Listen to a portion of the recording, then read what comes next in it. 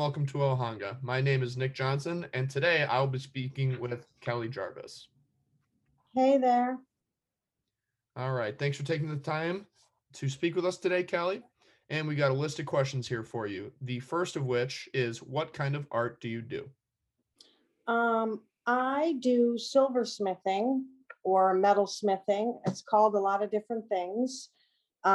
It's also called, to me, it's wearable art. So it's one of a kind, natural stone and sterling silver jewelry. Awesome, very cool. And how did you get involved with this kind of art? My roots in jewelry making are actually bead weaving and bead stringing and like chain making. And I got involved in that when I was young, like around 12 or 13. My mother, who was a fantastic artist, she was a painter and a musician, and she could sew, she could do anything. She taught me how to string semi-precious stones and pearl knotting and all sorts of techniques. And I was super into it when I was a kid. I was very artistic. I liked drawing and pottery. And so I kind of tried a little bit of everything. But I found that the jewelry making there were so many possibilities. Possibilities are endless. And from there, I taught myself every other technique that I know today through books, videos, and just trial and error. I do love working with natural stones and sterling silver the best. I feel like this is what I was born to do. And I guess that kind of leads into the next question here. Is there any particular person that influenced your artistic pursuit? Well, really, my mother and my grandmother, my mother and my grandmother, my whole mother's side of the family were very artistic. They did so many different things: painting, music, piano. Everything was art to them. So, and also my husband, because I've been making jewelry in some form since I met him, and that was about 30 years ago. And he really is my number one fan, saying, go for it, do it, so pretty much that's it. And me, I guess the act of doing it.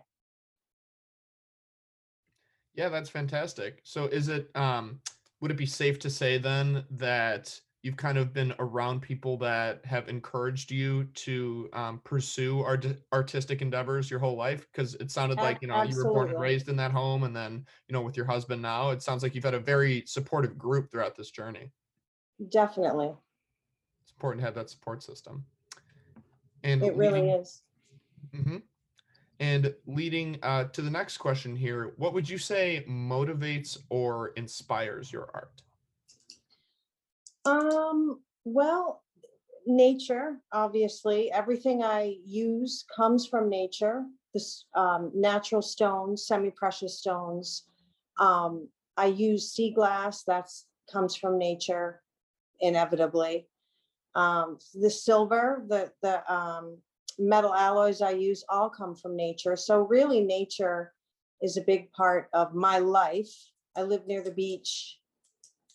I like to walk in the woods. Nature is most of what we see every day for our entire lives. So it's gonna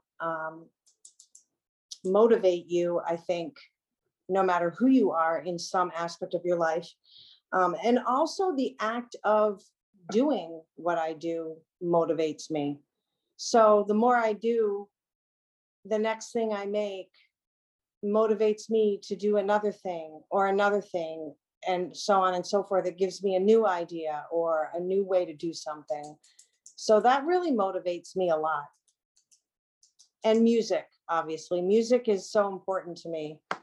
I have it in my daily life from almost the moment I get up to the moment I go to sleep. And I never really make anything, I never make the same thing twice. so that kind of motivates me too. I don't want to do the same puzzle every day over and over again. So I kind of fly by the seat of my pants, and that's kind of what motivates me.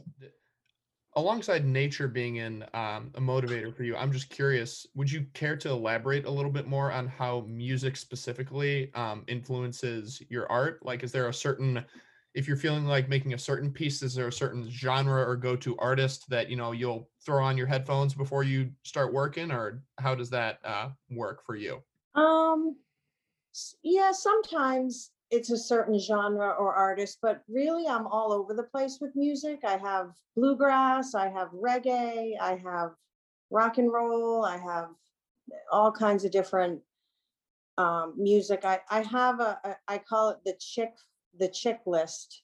My my girly radio station is really the one, because it kind of, maybe it's the lyrics, um, the motivation of being a woman and never giving up. I really like so many different kinds of music, and it all motivates me. Bob Marley motivates me a lot too. That's second to my chick mix.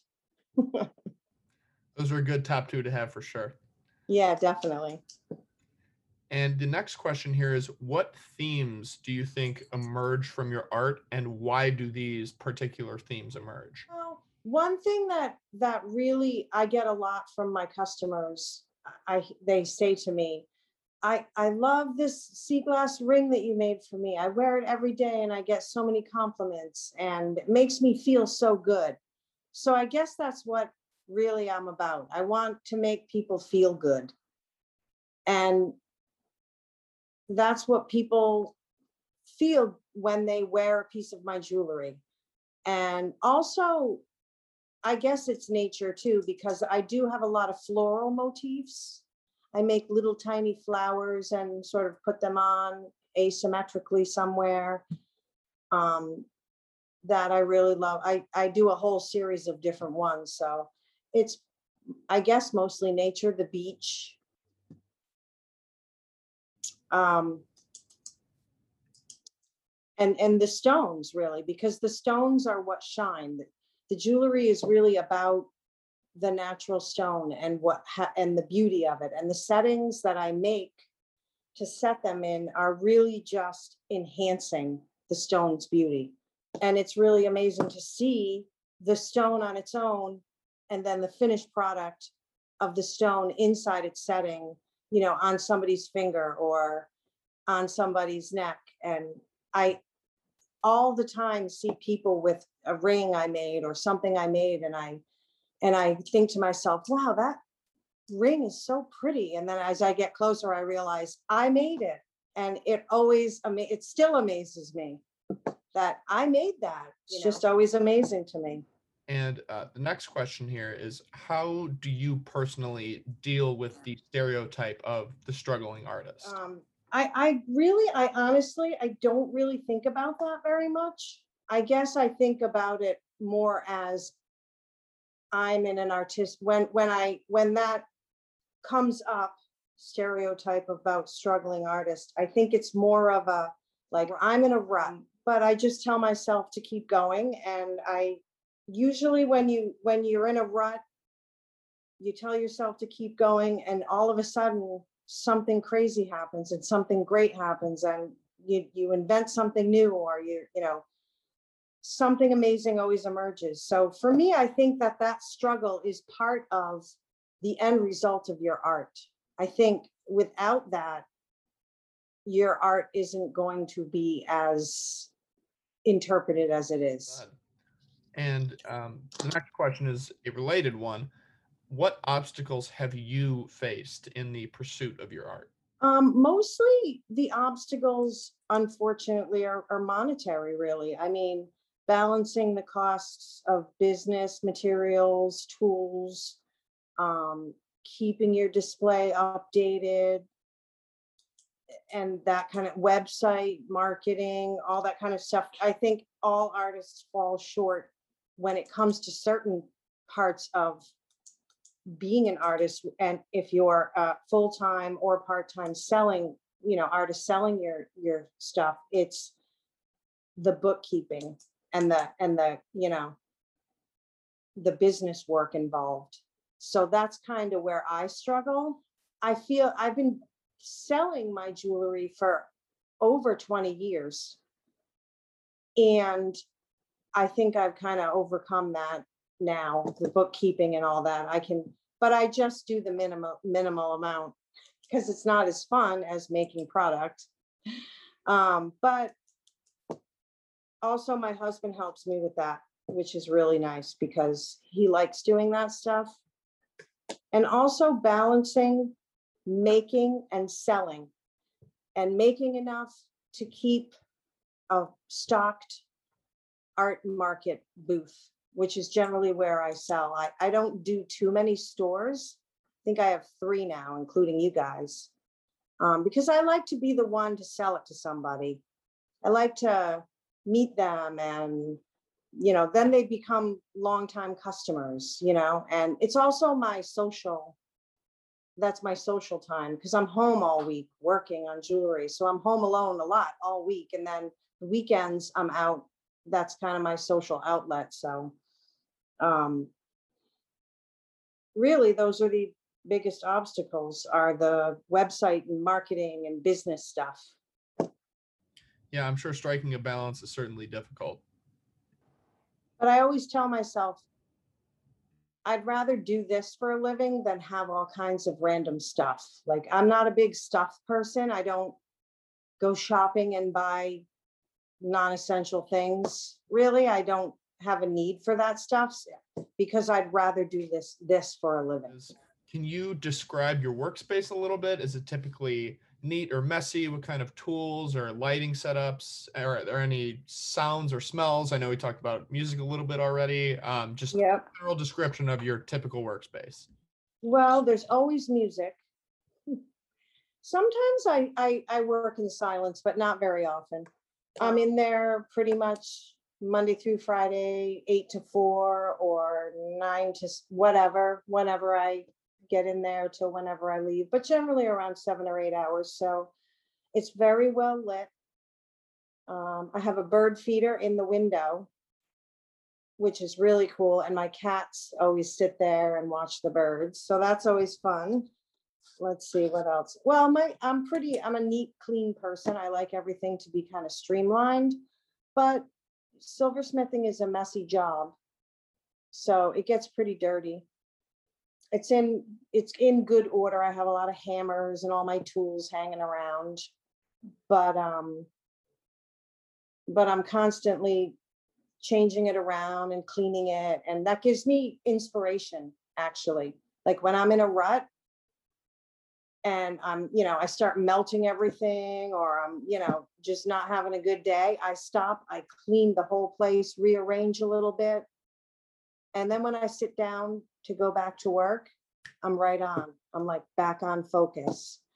And that inspires me for new ideas. And it's a private space to me. I don't like a lot of people coming in there. It's almost like inviting someone into your bedroom. It's weird. I actually had somebody come by. I'm doing a video. I'm doing a bunch of videos on how it's made or how I make things. So I had a friend of ours come in. My husband's a musician, and this guy's in his band, and he's also really good with video and photography.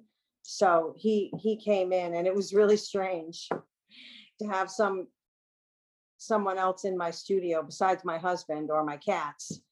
It was strange to have somebody in there because I feel like it's very private.